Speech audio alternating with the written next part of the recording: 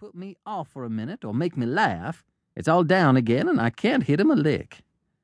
I ain't going my duty by that boy, and it's the Lord's truth, goodness knows. Spare the rod and spoil the child, as the good book says, and I'm a-laying up sin and suffering for us both, I know. He's full of the old scratch, but laws o' me, he's my own dead sister's boy, poor thing. And I ain't got the heart to lash him somehow.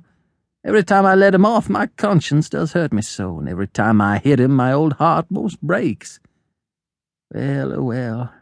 Man that is born of woman is of days and full of trouble, as the Scripture says, and I reckon it's so. He'll play hooky this evening, and I'll just be obliged to make him work tomorrow to punish him. Mighty hard to make him work Saturdays when all the boys is having a holiday. But he hates work more than he hates anything else, and I've got to do some of my duty by him, or I'll be the ruination of the child. Tom did play hooky, and he had a very good time. He got back home barely in season to help Jim, the small colored boy, saw next day's wood and split the kindlings before supper. At least he was there in time to tell his adventures to Jim, while Jim did 3/4 of the work. Tom's younger brother, or rather half-brother, Sid, was already through with his part of the work, picking up the chips. He was a quiet boy and had no adventurous, troublesome ways. While Tom was eating his supper and stealing sugar as opportunity offered, Aunt Polly asked him questions that were full of guile and very deep, for she wanted to trap him into damaging revealments. Like many other simple-hearted souls, it was her pet vanity to believe she was endowed with a talent for dark and mysterious diplomacy, and she loved to contemplate her most transparent devices as marvels of low cunning. Said she, "Tom, it was middlin' warm in school, warn't it?" "Yes'm." "Powerful warm, warn't it?" "Yes'm." "Didn't you want to go in a-swimming, Tom?" A bit of scare shot through Tom, a touch of uncomfortable superstition.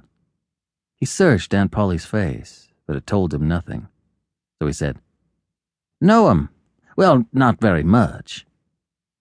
The old lady reached out her hand and felt Tom's shirt, and said, "But you ain't too warm now, though." And it flattered her to reflect that she had discovered that the shirt was dry without anybody knowing that that was what she had in her mind. But in spite of her, Tom knew where the wind lay now, so he forestalled what might be the next move. "Some of us pumped on our heads. Mine's damp yet, see?" Aunt Polly was vexed to think she had overlooked that bit of circumstantial evidence and missed a trick. Then she had a new inspiration. "Tom, you didn't have to undo your shirt collar where I sewed it to pump on your head, did you? Unbutton your jacket."